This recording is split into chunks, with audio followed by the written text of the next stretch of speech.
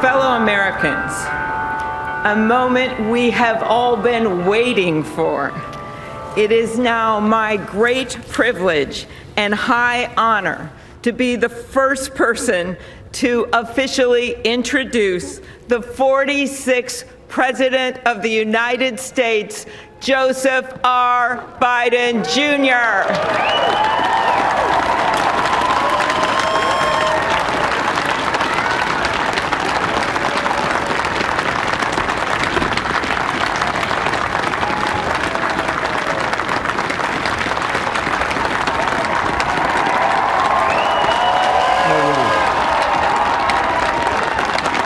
Chief Justice Roberts, Vice President Harris, Speaker Pelosi, Leader Schumer, Leader McConnell, Vice President Pence, and my distinguished guests, my fellow Americans. This is America's day. This is democracy's day, a day of history and hope, of renewal and resolve. Through a crucible for the ages, America has been tested anew, and America has risen to the challenge. Today, we celebrate the triumph not of a candidate, but of a cause, the cause of democracy. The people, the will of the people has been heard, and the will of the people has been heeded. We've learned again that democracy is precious. Democracy is fragile. And at this hour, my friends, democracy has prevailed. So now, on this hallowed ground where just a few days ago, violence sought to shake the Capitol's very foundation, we come together as one nation, under God, indivisible, to carry out the peaceful transfer of power as we have for more than 2 centuries. As we look ahead in our uniquely American way, restless, bold, optimistic, and set our sights on the nation we know we can be and we must be. I thank my predecessors of both parties for their presence here today. I thank them from the bottom of my heart, and I know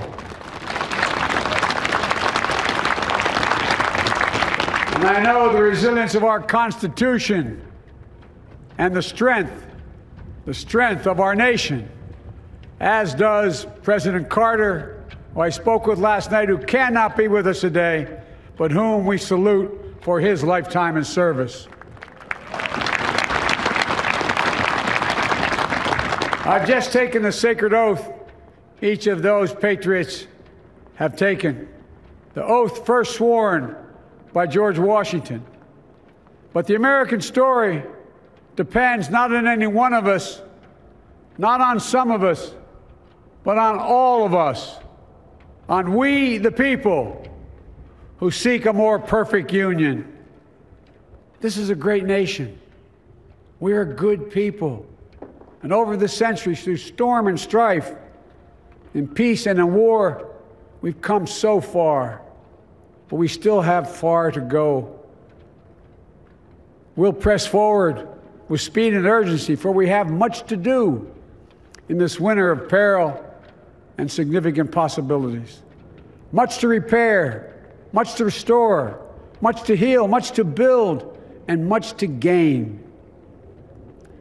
Few people in our nation's history have been more challenged or found a time more challenging or difficult than the time we're in now. Once-in-a-century virus that silently stalks the country. It's taken as many lives in 1 year as America lost in all of World War II. Millions of jobs have been lost. Hundreds of thousands of businesses closed. A cry for racial justice, some 400 years in the making, moves us. The dream of justice for all will be deferred no longer. A cry for survival comes from the planet itself, a cry that can't be any more desperate or any more clear. And now, a rise of political extremism, white supremacy, domestic terrorism that we must confront and we will defeat. To overcome these challenges, to restore the soul and secure the future of America, requires so much more than words. It requires the most elusive of all things in a democracy: unity. Unity.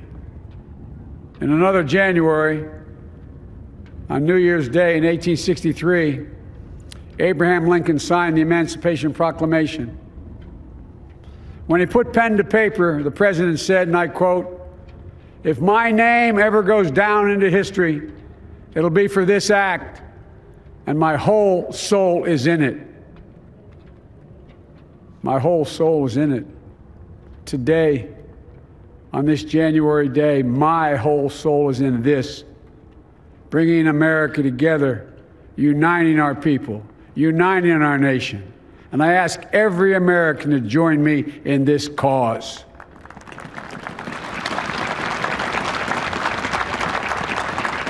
Uniting to fight the foes we face: anger, resentment and hatred, extremism, lawlessness, violence, disease, joblessness, and hopelessness.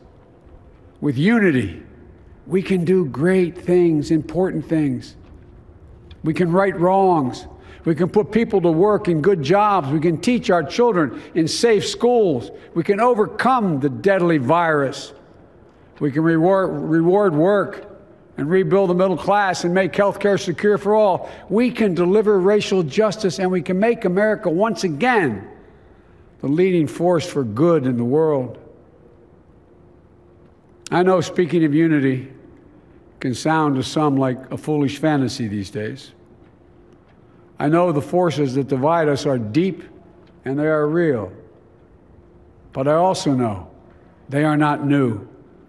Our history has been a constant struggle between the American ideal that we're all created equal and the harsh, ugly reality that racism, nativism, fear, demonization have long torn us apart. The battle is perennial, and victory is never assured. Through Civil War, the Great Depression, World War, 9/11, through struggle, sacrifice, and setbacks, our better angels have always prevailed. In each of these moments, enough of us have come together to carry all of us forward. And we can do that now. History, faith, and reason show the way of unity. We can see each other not as adversaries, but as neighbors. We can treat each other with dignity and respect. We can join forces, stop the shouting, and lower the temperature. For without unity, there is no peace, only bitterness and fury. No progress, only exhausting outrage. No nation, only a state of chaos. This is our historic moment of crisis and challenge. And unity is the path forward. And we must meet this moment as the United States of America. If we do that, I guarantee you we will not fail. We have never, ever, ever, ever failed in America when we've acted together. And so today, at this time, in this place, let's start afresh, all of us. Let's begin to listen to one another again, hear one another, see one another, show respect to one another. Politics doesn't have to be a raging fire, destroying everything in its path. Every disagreement doesn't have to be a cause for total war. And we must reject the culture in which facts themselves are manipulated and even manufactured.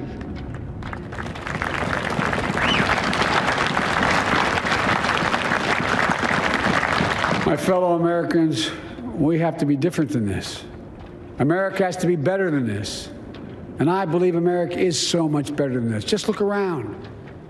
Here we stand in the shadow of the Capitol Dome, as was mentioned earlier, completed amid the Civil War, when the Union itself was literally hanging in the balance. Yet we endured. We prevailed. Here we stand, looking out on the great mall where Dr. King spoke of his dream. Here we stand where 108 years ago, at another inaugural, thousands of protesters tried to block brave women marching for the right to vote. And today, we mark the swearing in of the first woman in American history elected to national office, Vice President Kamala Harris. Don't tell me things can't change. Here we stand across the Potomac from Arlington Cemetery, where heroes who gave the last full measure of devotion rest in eternal peace. And here we stand, just days after a riotous mob thought they could use violence to silence the will of the people, to stop the work of our democracy, to drive us from this sacred ground. It did not happen. It will never happen. Not today, not tomorrow, not ever. Not ever.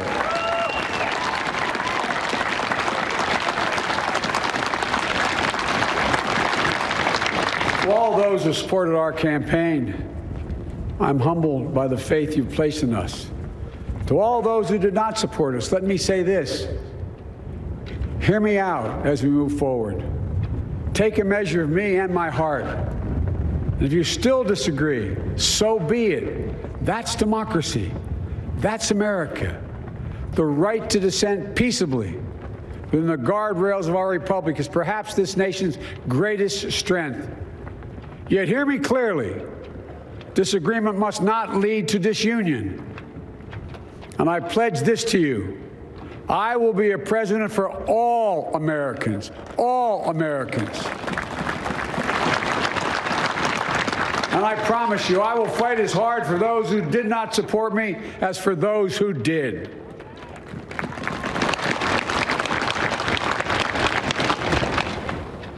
Many centuries ago, St. Augustine, a saint of my church, wrote that a people was a multitude defined by the common objects of their love.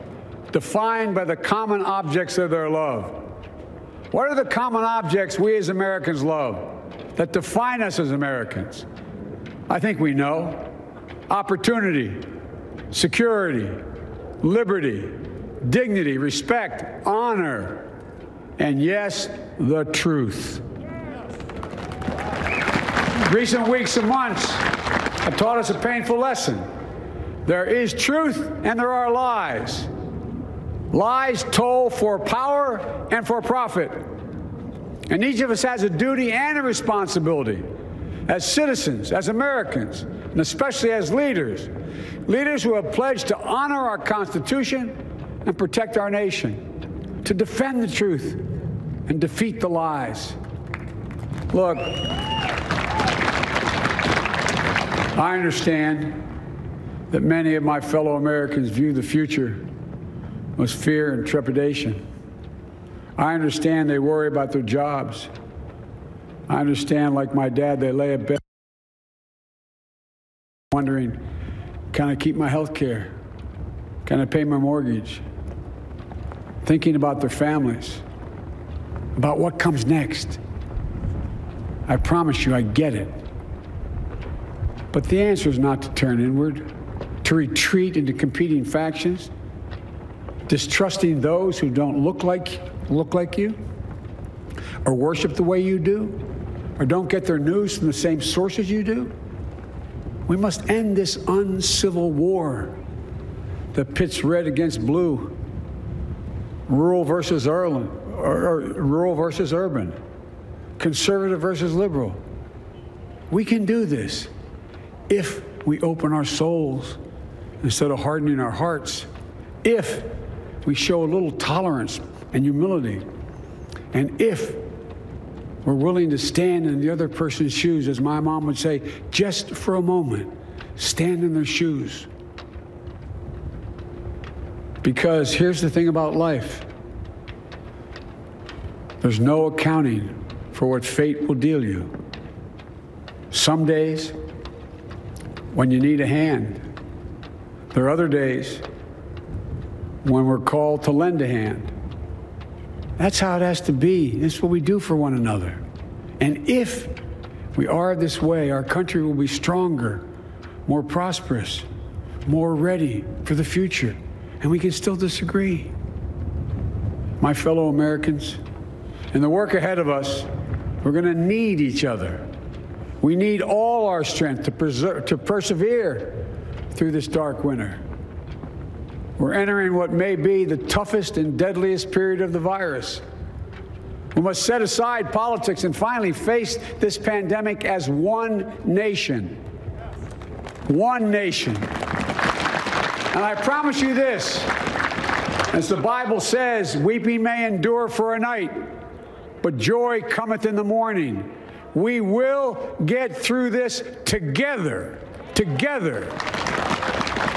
Look, folks, all my colleagues I serve with in the House and the Senate up here, we all understand the world is watching all of us today. So here's my message to those beyond our borders. America has been tested, and we've come out stronger for it.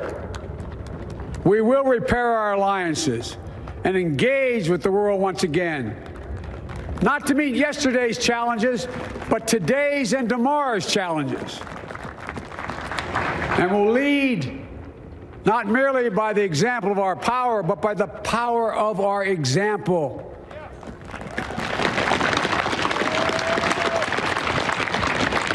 We'll be a strong and trusted partner for peace, progress, and security.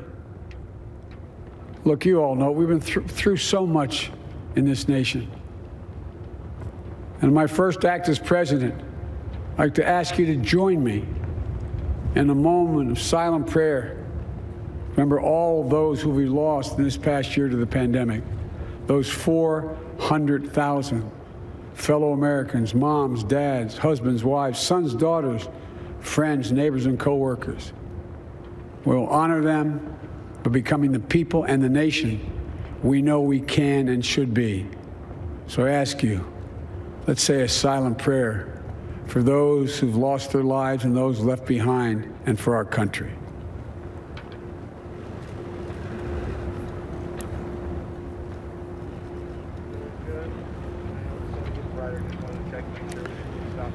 Amen. Folks, this is a time of testing. We face an attack on our democracy and on truth, a raging virus, growing inequity, the sting of systemic racism, a climate in crisis, America's role in the world. Any one of these would be enough to challenge us in profound ways. But the fact is, we face them all at once, presenting this nation with one of the gravest responsibilities we've had. Now we're going to be tested. Are we going to step up, all of us? It's time for boldness, for there's so much to do. And this is certain. I promise you, we will be judged, you and I, by how we resolve these cascading crises of our era. We will rise to the occasion is the question. Will we master this rare and difficult hour? Will we meet our obligations and pass along a new and better world to our children? I believe we must. I'm sure you do as well. I believe we will. And when we do, we'll write the next great chapter in the history of the United States of America, the American story. A story that might sound something like a song that means a lot to me. It's called American Anthem. And there's one verse that stands out, at least for me, and it goes like this. The work and prayers of century have brought us to this day. What shall be our legacy? What will our children say? Let me know in my heart when my days are through. America, America, I gave my best to you. Let's us add our own work and prayers to the unfolding story of our great nation.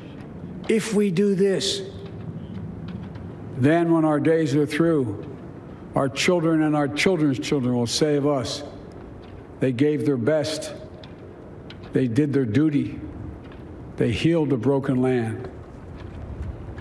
My fellow Americans, I close the day where I began, with the sacred oath. Before God and all of you, I give you my word. I will always level with you. I will defend the Constitution. I'll defend our democracy.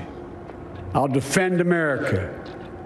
And I'll give all of you, keep everything I do in your service, thinking not of power, but of possibilities, not of personal interest, but the public good. And together, we shall write an American story of hope, not fear, of unity, not division, of light, not darkness, a story of decency and dignity, love and healing, greatness and goodness. May this be the story that guides us, the story that inspires us, and the story that tells ages yet to come that we answered the call of history. We met the moment. Democracy and hope, truth and justice did not die on our watch but thrived. That America secured liberty at home and stood once again as a beacon to the world. That is what we owe our forebears, one another, and generation to follow. So, with purpose and resolve, we turn to those tasks of our time, sustained by faith, driven by conviction, and devoted to one another and the country we love with all our hearts. May God bless America, and may God protect our troops. Thank you, America.